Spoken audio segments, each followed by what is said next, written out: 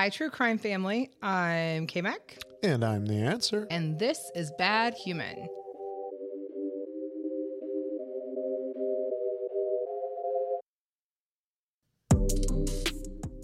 Hi, True Crime family. Welcome to Bad Human, where we discuss those humans that reside at the bottom of the morality bell curve. Before we get started today, I have just a real quick story to share. The answer doesn't know that this happened today, but Oh, no. I get asked quite a bit from people because we are literally immersed in crime, if like I still get scared from things, if, I think the boogeyman is around, or am I completely just doesn't impact me. Today, I was working in my office and all of a sudden I heard this crashing sound and I thought it was coming from the basement. So instead of coming down to check, because even though our studio is down here, I can't come down here during the day alone. It's like when you're a kid. In my office, I unlocked the window, lifted the screen. That way, if there was somebody in the basement and they came upstairs, I could just escape. Right. And the dog was at daycare, to be clear. I was not going to leave her behind. So I'm sitting on conference calls and I have my mace next to me. I have the window, like at any moment, ready to just be an escape route. And I learned later that it was just really windy today. It had knocked over one of our Christmas decorations. I literally at one point almost called my dad to come over and check. I'm 41 years old. So to answer your question, yes, even though we are constantly surrounded by crime, things do still scare the shit out of me. And you, I'm sure, had everything locked up like Fort Knox, except for the window. I did. I had the window in my office unlocked and I lifted the screen. So literally, if somebody came in, I would just have to lift the window and dive head first out. Well, if it would have been that bad and we had had the dog here, she would have barked and then licked them. So that's true. Anyhow, so that was how my day started. Thank you to everyone who has left a review, or if you have left a rating, if you've sent us a message on Instagram. We say this every week, but it is absolutely true. It really makes our day. Well, it makes my day, because I always text the answer and say, oh my God, somebody gave a shit and told us that they like us. Hey, they gave more than a shit. Yes. They liked it. We have a few reviews that we're going to read next episode, but thank you. And if you do have a moment, if you're enjoying this experience and you could leave a review or a rating, that would be amazing. It lets us know that you're enjoying this. Also, the true crime podcast area is very congested, and anything that we could do just to know that you are enjoying this makes us feel good. It's always helpful to hear from you, whether it's good, bad, and indifferent. Correct. All the bad comments goes to the answer. Okay, thank you for correcting me. Thank you for saying I was correct once. Today's case was a last-minute addition. We originally had something else planned, but this is just played out yesterday. Oh, boy. And I received a lot of questions from people if we were going to cover it. Some people didn't even know about it. So I figured, since it's relevant, let's cover this today, and then we're going to be back on course starting tomorrow. Okay. Plus, that means 3 episodes this week, so Mel will shut his goddamn mouth and not complain about only getting 1 episode a week. Mel has now become, even though we adore Mel, now he has become the antichrist of the podcast. Anything that's wrong is always Mel's fault. Yeah, so if you don't like something out there, address it to Mel. Even if you don't know Mel, even if it's something that has nothing to do with the podcast, if something goes wrong in your life, just say, God damn it, Mel. Yeah, put that as your header. God damn it, Mel. On August 15th, 2016, at around 9:20 p.m., police received a 911 call from a male. And I'm sorry, I'm going to start real quick. This case has a lot of trigger alerts: cannibalism, very aggressive violence, and drug use. Oh, boy. If it's not your thing, we have 24 other episodes. Maybe go catch up on one of those. Just want to put that out there. Re-listen to it. Yeah. Give it a re-listen. It's like when you watch a movie again and you catch things that you didn't catch the first time. Yeah. Take 2. On August 15th, 2016, at around 9:20 p.m., police received a 911 call from a male who stated he had just been stabbed and the suspect was still there. What would eventually take 4 police officers, a taser, a canine, and repeated kicks to the face to get the suspect off one of the victims whose face he was violently attacking with his teeth would become a tale of drugs, privilege, controversial jailhouse tapes, and innocent lives and families destroyed, all by one individual. Today, we're going to cover Austin Harrouff. Oh, boy. Is it Harrouff or Harrouff? I I literally just checked this before we started. Yeah, that you did. You were. He'll be Austin for the story. Well, he's also we can always just go by a Austin. spoiled piece of shit. But anyhow. Well, yeah, you could say that too. Well, you don't know this story. Well, I don't, but from what you just, what the disclaimer at the beginning, it doesn't seem like I'll be a fan. It's pretty contentious. Born December 21st, 1996 to Wade and Mina Harrouff. I think it's Harrouff. Austin was one of 2. He also had a sister. On the surface, Austin appeared to be a stellar son, top student, an athlete. By all accounts, a pretty well-liked individual. Normal. Childhood, there wasn't a whole lot. I think it was the standard. His dad was a dentist, had his own practice. They were very well off. His parents got divorced. Dad got a new girlfriend. But for the most part, nothing I found about his childhood up until the story that we're about to get to seemed too out of place. I think he was just a spoiled rich kid. Okay. At the time of the crime, the 19-year-old was enrolled in Florida State University as a sophomore, and he was studying pre-exercise science. What's that? It's the exercise before the exercise. The science of the exercise? It's what we do. It's when you get ready to go to the gym, but you don't go. See, the science behind you not going to the gym. I don't know if anybody out there is a pre-exercise. Maybe, I mean, I'm not trying to shit on it. I'm not smart enough to know what it is. Yeah. I mean, maybe that's what you do. It's where you pay for the gym every month, but then you don't go. That's the that's the financial science behind. I went. Get your feet off my fucking chair. The year leading up to the murders, his behavior was off the charts. If you don't know a lot about this story, I strongly suggest that you watch the victim impact statements that were made yesterday, especially by one of the victim's sisters. She fucking killed it. She talked for about 40 minutes, and she was hell-bent because, spoiler alert, he isn't charged with anything because he's found insane, mentally incompetent. Oh. So she says, listen, if you are going to be let off by this crime and go into a mental facility, a hospital, I'm going to make sure everyone knows, though, who you really are. And she went ham. She spent the first part of her victim impact statement reading excerpts of his text messages leading up to a year leading up to the day of the crime. This kid was out of fucking control. He was talking about doing acid. He was constantly drunk, like text like drunk, yo, so drunk. Yo, I need like a bitches to snort coke off my dick. Like just the stuff that you're like, shut the fuck up. Talking about, yeah, I blacked out. I woke up at this house with this chick. I don't even know if we did it. So drunk, need mushrooms, need Adderall, need Addy. I mean, she destroyed him and just read all these text messages. Listen. Sounds like a regular All-American right there. We all did shit in college, okay? Or if you didn't go to college, like in those years, right? In your 20s, right? College or not. Yeah, I didn't go to college. But is that usually, I'm sure you still had plenty of fun. We still had plenty of fun, yes.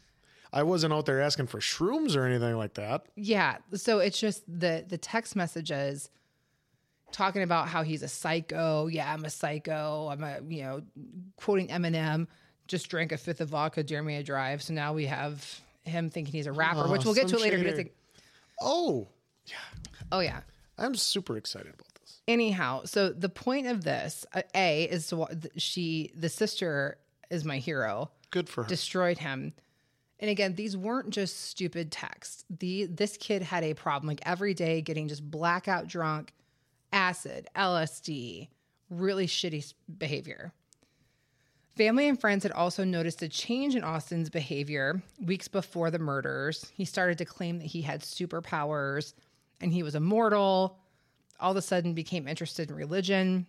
Well, if he's immortal, he'll be in that hospital for a long time. When he was home staying with the family, his sister was so scared of him and his weirdo behavior that she would lock her door at night. Smart. Leading up to the day of the crime, investigators said that he purchased mushrooms a few days before the attack. There were no traces of the drug found in his blood, but That probably goes pretty fast, huh? The amount of partying that this kid, and not just partying, because again, I get it. This was, even there were texts that his friends had said, you need to get help. This has gone too far for you. Getting kicked out of frat houses. He was found naked in a pile of puke, and he thought it was just so cool, and he's a party guy. So that was the behavior leading up to this. True American hero. The day before this happened, there was a text message from his dad to him saying, "Did you throw the drugs out? Did you throw the drugs out? You didn't answer me." And then he wrote back to his dad, "Learn." No one knows what that means. One of the other changes, and by the way, his parents were very aware of his drug abuse. Clearly, because they were asking if he's threw out the drugs. But you had to know he was going to lie. Secondarily, we'll get to where his mom says that she asked him to go to rehab. So this wasn't something that they were totally shocked. Yeah, this wasn't by out of his left behavior. Field. This has been building up. The day before the attacks, they also had purchased a knife. They were at a knife show, and his dad bought him a knife. Oh. Keep in mind, also, about a week or so leading up to this, cocaine. They had noticed a difference in his behavior to the point that they had made an appointment for him to see a psychiatrist. You clearly think that your son is taking some sort of narcotics or drugs, right? Because you're asking him if he still has them. You're concerned about his behavior to the point that you make an appointment with him to see a psychiatrist, and then you buy him a fucking knife the day before. Makes sense to me, which will end up being the murder weapon. Oh. One of the murder weapons. On the morning of the attack, Austin had walked to his father's house to pick up the car he had left there the night before. When he got there, his father had talked to him about his concern that Austin wasn't sleeping. His dad offered him a Valium. He told that's why he's only a dentist and not a doctor. He told Investigate, it doesn't take a fucking genius to realize that your kid, there's clearly something wrong. Oh, yeah. You're telling him to get rid of the mushrooms, but here's a Valium that's not prescribed to you. Valium is a lot less. And when we get to the end, we'll talk about culpability of the parents and what are some of the options there. The dad had said during an interview with investigators, he gave him the Valium. Austin threw it on the floor and said, "It will not be controlled by you." In a reaction to that, his dad took his son's keys away. And then his son, Austin, he said, jumped on the hood of his car and dented it. This kid's 19, by the way, and this is how his behavior is. "Daddy took my keys. I'm going to jump on the hood of his car and dent it." Well, if he said, "You're not going to control me with a Valium," he should have offered him more drugs, because he's like, "You're not going to control me," and then maybe he wouldn't have done any drugs. That I don't even understand what the fuck just happened. Because he offered him Valium and he threw it on the ground and said, "You're not going to control me." So his dad should have offered him LSD and mushrooms maybe and he would have. PCP. Maybe he would have been like, "You're not going to control me. I'm not going to do this stuff." He's like, maybe his dad would have been like, "I want you to be a total washout flunky." And this is why we have a dog and not a human child. No. Because your parenting is starting to already terrify me. Reverse psychology. We also did leave our dog at daycare, by the way. So that's also why we don't have human children. Random, just real quick pivot. We were hanging out at the Stone Toad. We love the Stone Toad as our local watering hole. And I had taken Charlotte to Tail Waggers. We'd had a few cocktails, hung out with some friends, and had to leave because we had to go to my dad's house for dinner. We were about halfway home, and I realized the dog was still at daycare. And I told Andrew that, and he was like, "Oh, you're fucking with me," and kept driving. I'm like, "No, bro, we really need to." Yes, she did call me bro. Turn around. The dog is at the fucking daycare. Again, this is why we don't have human children. Like we got her before they closed, and still got everywhere we needed to be. But shout out to Stone Toad, to April and Greg and all of our friends there, because thanks for the drinks, April. We almost forgot the dog at freaking Tailwaggers. Anyhow, so back to the story. Wade took the keys because Austin wouldn't take Valium. Basically, Austin jumps in the hood of his dad's car. Total normal. Dented it. And so the dad says, so I gave him the keys back so he wouldn't damage my car any further. Smart. So clearly this child has been raised with discipline and consequences. With an iron fist. He texted him after he left and said, "You damaged my car," to which Austin replied back to him again, "Just learn." I don't know what learn means. Maybe it's because I'm older. Maybe if there's we'll look it somebody up out in the there that Urban knows Dictionary. what it means to respond back, which is learn, let us know on our Instagram page. Maybe we should know this and we're just too old.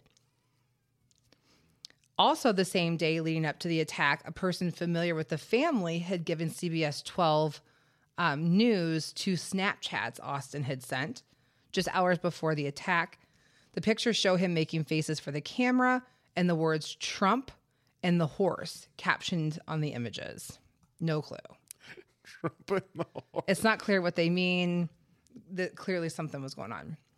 Here we go into this gruesome, there were seasoned police officers in Southern Florida that said, I have never seen anything even mildly close to how gruesome this crime scene was. The evening of August 15th, so we've dented Daddy's car, we turned down some Valium, we posted Trump and the horse, whatever. He's like, come on, Dad, I'm an adult. Don't give me Valium. He was out for dinner with his father when he began acting erratically and left. Apparently, they were at a restaurant called Duffy's, and his father said that he got up to go to the bathroom and didn't return. Not a sponsor. Yeah, Duffy's not a sponsor. Austin had apparently walked 2 miles to his mother's house. Once inside, he attempted to drink a bottle of cooking oil with Parmesan cheese mixed in it. Ooh. So he mixed some oil and cheese. She stopped him. She then asked him if he wanted her to drive him back to Duffy's, and he said yes. Because that's normal behavior. So let's just shove our child right back out into the public. Not my problem. Yeah, it's not my problem. It's Tag, your problem. not it. She told him on the drive there that I'm worried about you. She later told investigators this, that she had said to him, I'm worried about you. She says, I don't remember the exact words I said. It was along the lines of, I want to take you to counseling. We have this appointment. Maybe someone outside, you can talk to them if you're not comfortable talking to us. And she asked him, will you go? And he said, okay, I'll go. Oh, yeah. Which is what every addict says. Yeah, he was just saying that because he knew he was going back to Duffy's. Get that 2-for-1 special on wings. So she drops him back off at Duffy's. No sooner had he arrived back that there's another argument between him and his dad. He got back there. He got into a fight with his dad. His dad would tell investigators that he basically said to him, what the hell are you doing? He didn't say anything. The dad grabbed him by the collar and said, what the hell are you doing? Austin got pissed and walked out again. So this is the second time that he left. Right after dropping her son back off at Duffy's, his mom called the police.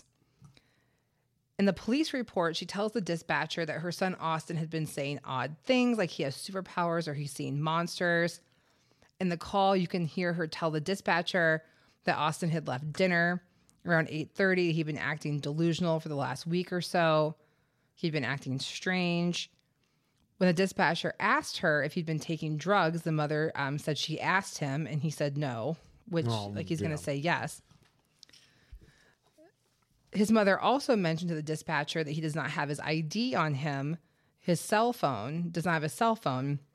The only thing he has on him is a pocket knife switchblade. Oh, that could narrow it The down. knife they bought the day before.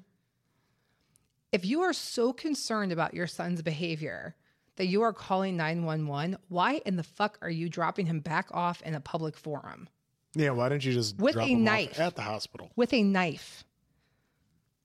Well, that's all he I don't have kids, so I try not to pass judgment on how I would parent. I do have nieces and nephews, though, and I can tell you that if our niece or nephew rolled over here and started to drink olive oil with a dash of parm, had said they had superpowers, walked 2 miles to get to my house, and then I wouldn't just go drop them back off with a knife and then call 911. I would like to think I wouldn't. It's easy to say that, but actually I wouldn't. There's no argument. I mean, it depends on the age as far as when they're going to try and drink the olive oil and Parmesan cheese. Well, olive oil is also expensive. It depends if it's the fancy kind, I guess. Like if you get, they could get the Parmesan.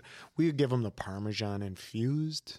So now we get to the murder. We're going to start with Austin's version, and then we'll go with what's in the police report. And what? Because they're you mean obviously what really two different happened? things.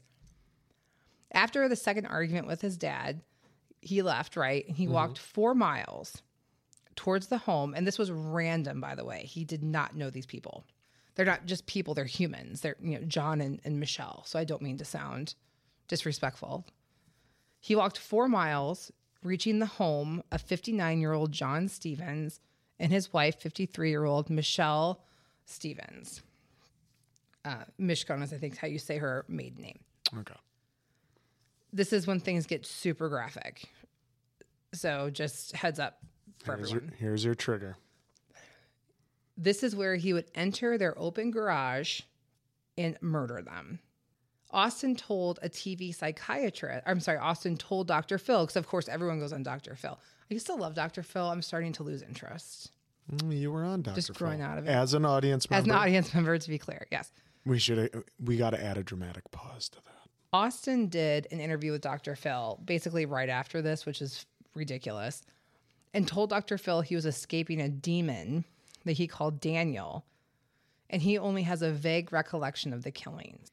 His version is that he encountered Michelle in the couple's garage. She screamed, and then it's a blur. I don't remember what she said. I just remember being yelled at, he said. He said he grabbed a machete, but does not remember why he killed her and her husband. And these people sound like beautiful human beings. At the end, as we do, right, we'll talk about them. But they just sounded like stellar human beings. And they were retired, living their best life. Just terrible. He drank a range of chemicals that were in the couple's garage that gave him critical injuries. We'll get to more of that later in the police report.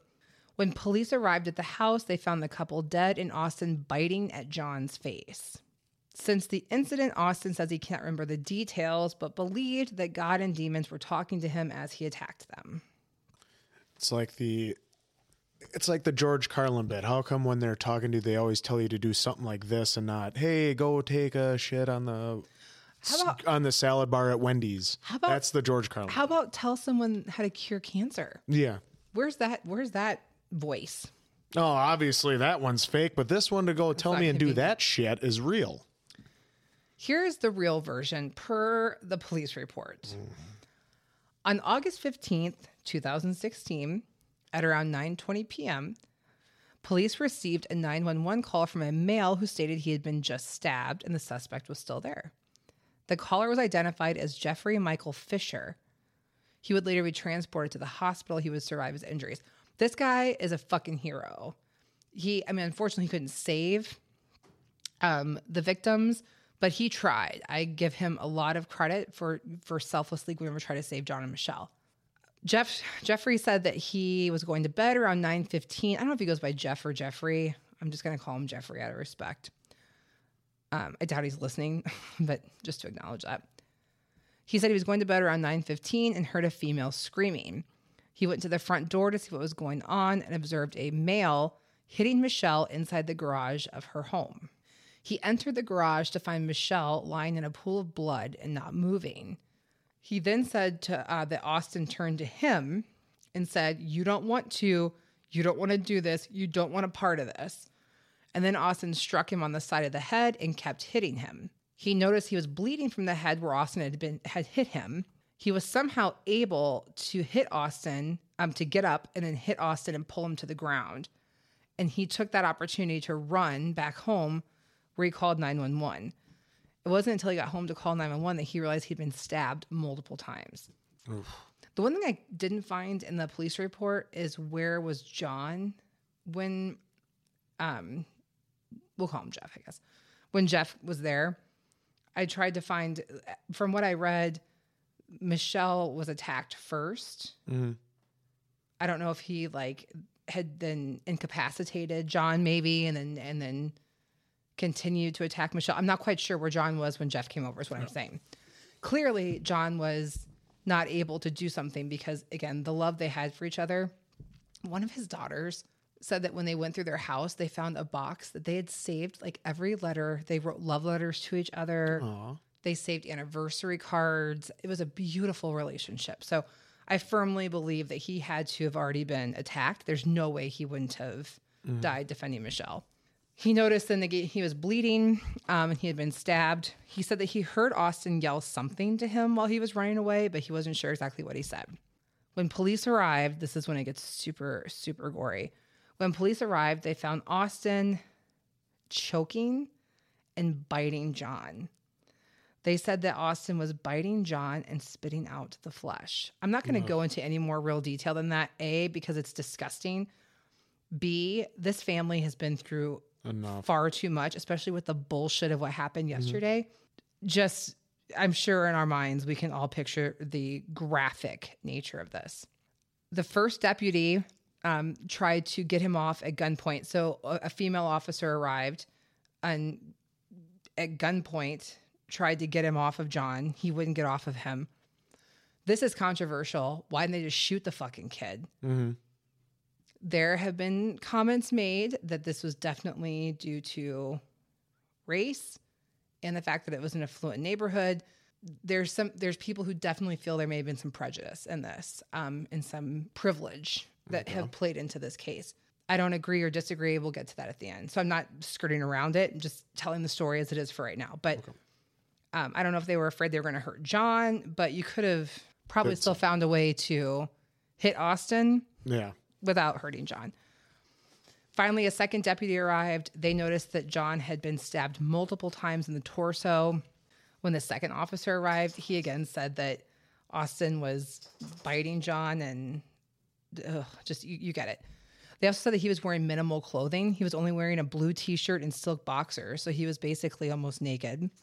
God, shake it off, Merds. Our dog's name is Charlotte. We call her C Murder, which has now become Merds. She has like 40 nicknames. Anywho, the second deputy then, as I said, they arrived. They saw John had been stabbed. They tried to taser Austin. He still would not let go. This deputy also started kicking Austin in the head, which temporarily caused Austin to let go. But he immediately jumped back on John again, the victim. Jesus. A canine finally arrives. This kid, all the officers are like, this was like some superhuman, like meth strength. I mean, so they're. So maybe he wasn't lying about the superpowers? He had to have been on something. And what's bullshit is that the tox reports come back and they claim that there was nothing in his system. A lot of people think that he had been on like Flocka or bath salts, something that gives you that just superhuman strength. The canine arrived. They deployed the dog. So now you have a gun pointed at him, an officer, and in the pictures, he got wrecked. Like this kid, the officer, kicking him in the head, tasing him multiple times. Now you have a canine that latched onto his arm, and he still kept attacking John. They were finally able to drag him off of John and cuff him. Yeah, on nothing, my ass. Austin yelled while they were cuffing him, fucking kill me, shoot me now, I deserve to die. Fair. Don't think anybody's arguing that. While he was taken into custody, the teen also stated, help me, I ate something bad. When the deputy asked him what he ate, Austin replied, humans. Well, he was transported to St. Mary's Trauma Center. While he was in the hospital, surrounded by law enforcement, a detective observed the teen spit out human flesh from his mouth. They also found human hair inside of his mouth, according to an arrest warrant. Gross. He had consumed some sort of chemical in the garage, as I said earlier. And at the time, he had a malfunctioning liver, fluid in his lungs, and a bleeding esophagus from the chemicals he ingested, and was unable to speak for a few days after this. Nobody feels fucking bad for you. No. At the crime scene, police found several items. They found a blade. They found some other edged weapons. They found the knife, the pocket knife we talked about earlier, a pair of scissors, and a corkscrew. Excuse me. There was also like an iced tea bottle with blue liquid inside of it, some scotch. They didn't know if those were Austin's, but they took them. Just in case. Yeah. These pictures, like he just went, he stabbed him again with a wine opener, with scissors, a knife. Ugh. Let's see.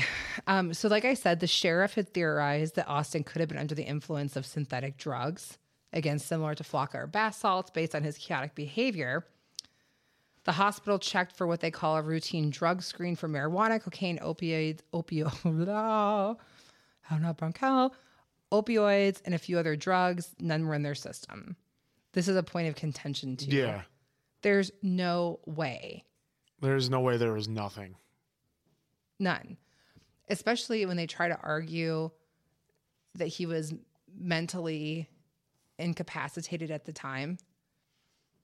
But listen, and they say he is bipolar and had manic episodes. I know people who are bipolar. That doesn't give you necessarily this superhuman strength. Yeah. There is substance. I feel like there had to be substance involved. There's no doubt in my mind there was something in his system. Maybe not one thing, multiple things. After the incident, the parents were interviewed. I'm not going to go through all the bullshit that they have to say to try to cover their own ass. This I did find entertaining. Not that any of this is entertaining to me. It's just so ridiculous. Like, this family is so ridiculous. When his dad, Wade, was interviewed, he told investigators again what happened that evening. We walked through that already. He said that he had told his son at dinner, "I want my Frosty back. Stop being so serious. I want my old Austin back." Austy Frosty was the name that Austin used on his YouTube channel, where he recorded freestyle raps. Ooh. How many stars do they have? In some videos, yeah. If anybody out there has subscribed to Austy Frosty's channel and not to Bad Medicine, which is the Answers channel, you need to think about that. Yeah. You need but to let us know what the life. videos are like. I refuse to give him the traffic because there's some things that are going to really suck about how this plays out, because he's technically not charged because of the mental defect, which means you can't implement the Son of Sam rule. So he can profit off his crime. No, the court can't. There's so many other things, but that's so he can write a book. So Austy Frosty can write a rap about this now and make money. In some videos, he appeared to be much like any other young adult, posting on social media, a goofy college student who offered fitness advice, because at one point he had mentioned to friends that he wanted to get big legs. So they think he may have been taking steroids as well. That could have been another drug he was on. I also do know people that take physically enhancing supplements and they don't bite the face off people. No. He also did claim, though, to be clear, I can't believe I forgot this, that he, when he attacked John and Michelle, said that he was in a state of psychosis and thought that he was half human, half dog. Oh. We'll get to that later, too. There were, like barf on Spaceballs. There were, I've never seen Spaceballs. I don't know. Or the Goonies. I know this is a point of contention. We don't fight about money, religion. Your the body, word your rights. Disappointment isn't thrown around enough, but at least once a day. Yeah. In other videos that were more recent, Austy Frosty had can't say that with a straight face. Had rapped lyrics that said he got a psycho side and a normal side. I've lost my mind. Help me find it. It's like Stan from the Eminem video. That night at dinner, Wade said his son had refused his pleas and told him that he wasn't doing drugs or drinking anymore like he had in the past, which is total bullshit because of the text messages. Wade said the next thing he knew, his son was nowhere to be found. An hour later, he told investigators that he had received a call saying Austin was home safe and had gotten a ride home from someone. Well, we know that's not true. Bullshit. When his mom, Mina, was interviewed, she said that she had searched with family and friends for her son, Austin, after he had left the restaurant, and she had called 911. Maybe you shouldn't have dropped him off. Yeah. While looking for Austin, she came upon a crime scene about a block from her ex-husband's home. She walked up to the deputy, asked the investigator if they had seen her son. He was wearing white shorts and a blue polo shirt. Remember, he had like stripped down. Yeah, to the silk boxers. She says that she had said to authorities what's going on. They said it was a domestic dispute. So she was like, well, it can't be him. And I was so grateful it wasn't. It turned out it was. She'd walked right up to the crime scene. This trial, this happened in 2016. There were so many delays in this trial. This family, my heart just hurts for them for so many reasons. One, because this kept getting delayed. There are accusations that the family, because they could afford their rich, fancy lawyer, kept getting delays and delays and delays and stays, and it just kept dragging on. COVID happened. That created some challenges as well. There were jailhouse tapes that were released. And these tapes make this family, including the dad, sound like just entitled pieces of shit. Oh. Austin complaining that, and by the way, he's in a cell that he has his own bathroom, a TV, and a phone that he can use whenever he wants to. Oh. You just literally executed 2 people and stabbed a third. Let's not forget about Jeff in this. And he's basically receiving all these accommodations. Oh, I'm not getting Comedy Central. This sucks. The dad had said at one point that, referred to the victims as these fucking people that he'd killed. We'll get through this. It's not that big of a deal. On the tapes, the dad's saying that it's not the son's fault. I mean, just like everybody gets a ribbon. Again, referring to the people your son just killed as these fucking people is ludicrous. Apparently, Wade, daddy dentist, also talks shit about Jewish people and other people and didn't come off too well. Too shining. Oh, what a great guy. I'm not going to his dentistry. The expert for the defense determined in 2019 that Austin was actively psychotic during the event because he kept on attacking even when cops tased him and kicked him multiple times. He claimed the defendant suffered from clinical, I think it's lycanthropy, I don't know, which involves believing that you are a dog, explaining his dog-like behavior. Okay. Then go and bury a bone or something. Don't attack a person. Okay. They put Cujo down. Yeah. Just saying. Yes. Let's see. He, and the tapes, again, just talks about how he doesn't remember anything, how convenient, right? He told the defense psychologist that he had sensed evil the night he randomly attacked them. He also says that he believes that there was maybe a dog there, but he's not sure. It's like, okay, like you're piecing shit together. You remember. The judge's ruling. And here's also what happened. And I find this interesting as well. The defense had their review of him, like the review of his mental state, right? The psychologist reviewed him, the psychiatrist.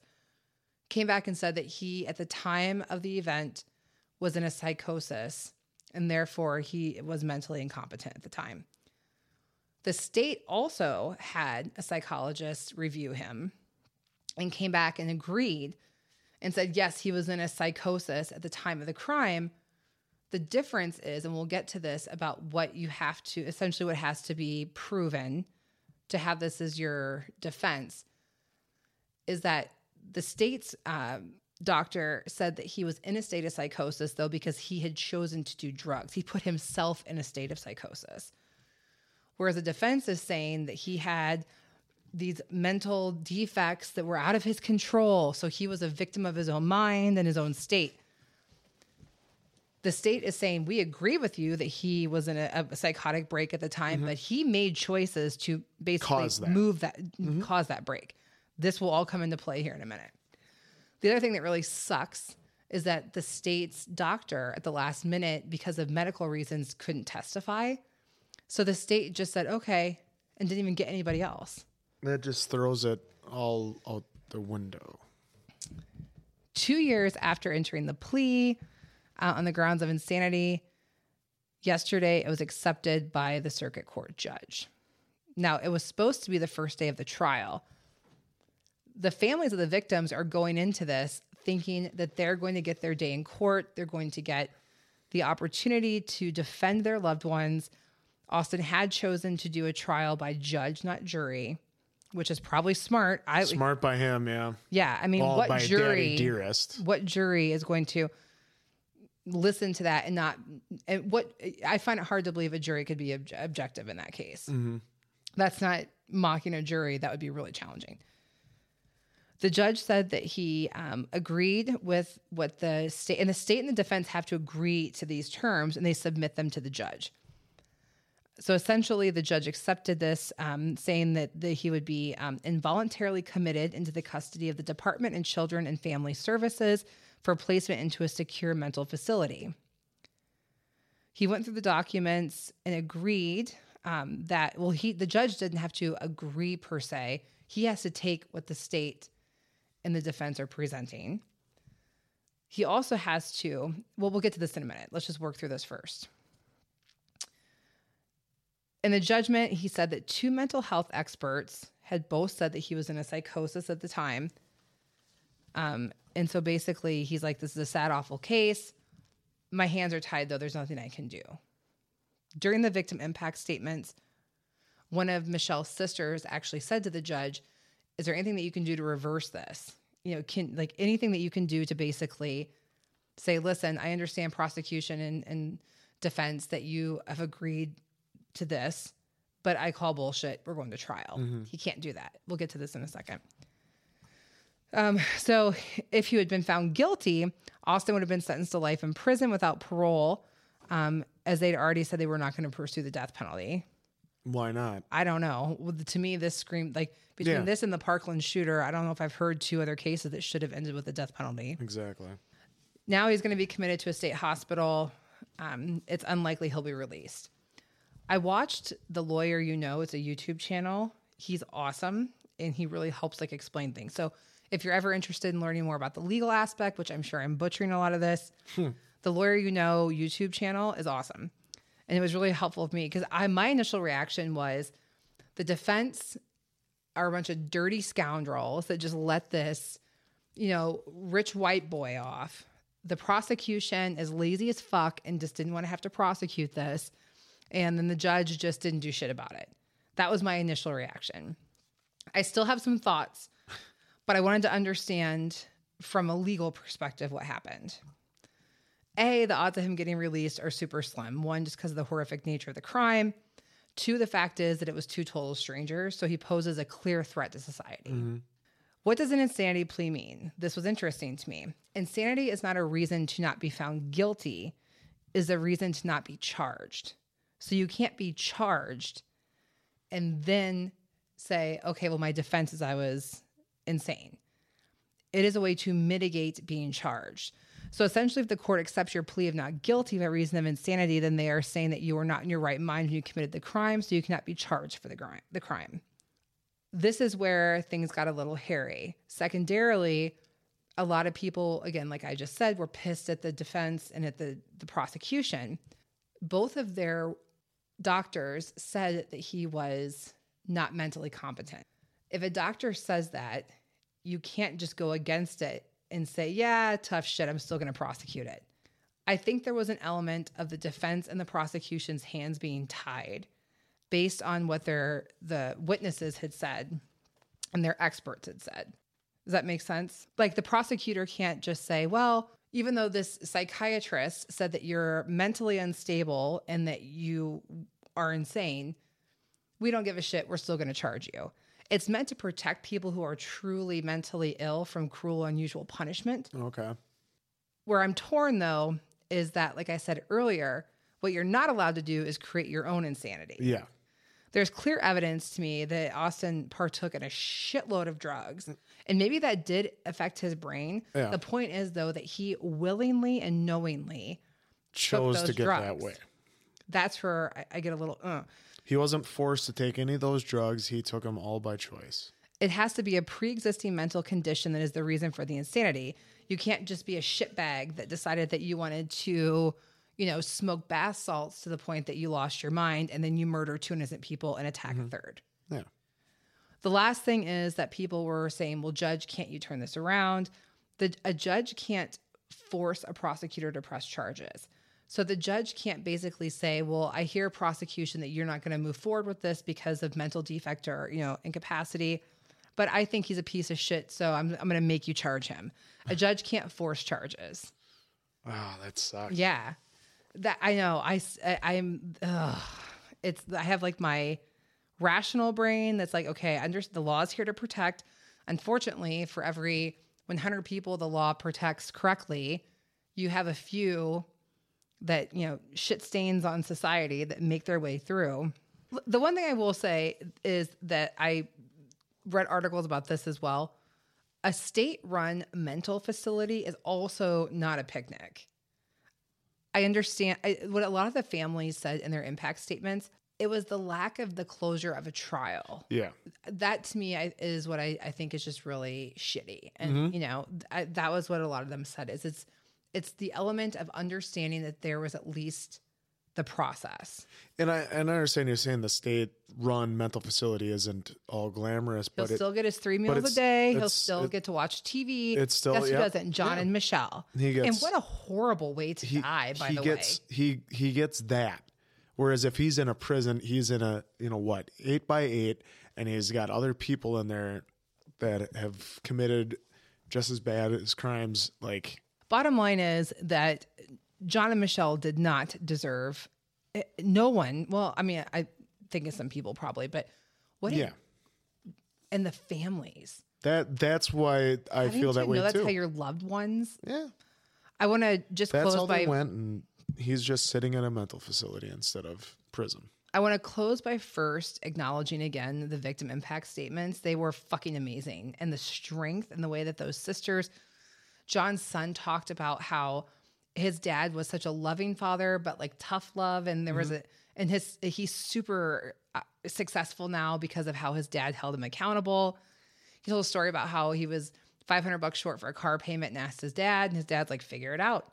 And he's like, otherwise I'm not going to help you. Like, but he would be there for him if you really needed him. But he like really instilled in them this discipline, which to me is the opposite of whatever the fuck was happening in Wade and Mina's house. They, to me, raised a... And then 2 separate houses. People spoke so highly and lovingly of John and Michelle. They were retired. They were living their life to the fullest. They had a boat they would go out on every weekend and go fishing. They loved to hang out in their garage. They called it the Garage Mahal. I thought that was so cute. It was, and the neighbors, at one point... I think it was either Michelle or John. I can't remember. I apologize. One of their daughters was living with them for a little bit.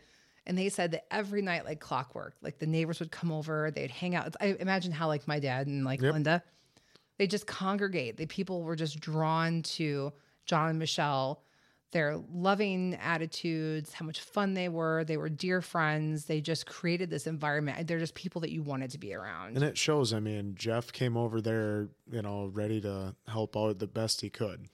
Exactly. I mean, Michelle was a dear friend. Listening to her sisters talk about her, how close they were.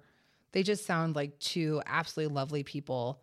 And it is so unfair that they're gone in the way that they were gone. And Michelle talked about how, her dad has never been the same, or Michelle's sister, talked about how her dad has never been the same, that, the day Michelle died, basically their dad died. These crimes have just a ripple effect across families. And it's just, to me, it's extremely tragic. The last person I just want to send thoughts out to, positive thoughts, is Jeff. Yeah. I mean, you are a hero. That you survived, you're a hero, but to have to live with that sight and live with that for the rest of your life. The police officers that had to respond, just any person that has that image burned in their brain. So that's that case. Wow, what a doozy. Thanks for the And that was the suggestion. light version. That was the light version. If you want more details, go ahead, but we're going to... Yeah, I'm good. I think that was enough to still make the stomach turn. As always, if you could leave a review, we appreciate it. Our merch store is open. The link is in the bio. Love seeing the pictures. Comment, subscribe. Love seeing the photos of people getting their Bad Human merch. It's really fun to see it come to life. Yeah, that's awesome. So thank you all so much for supporting us. We're almost at the 2-month mark. This has been so much fun, but it's fun because of you all. So we hope we can continue to grow together. Boom. And with that, as always, please remember to love, respect, and treat yourself. And, motherfucker, why can't I say it right?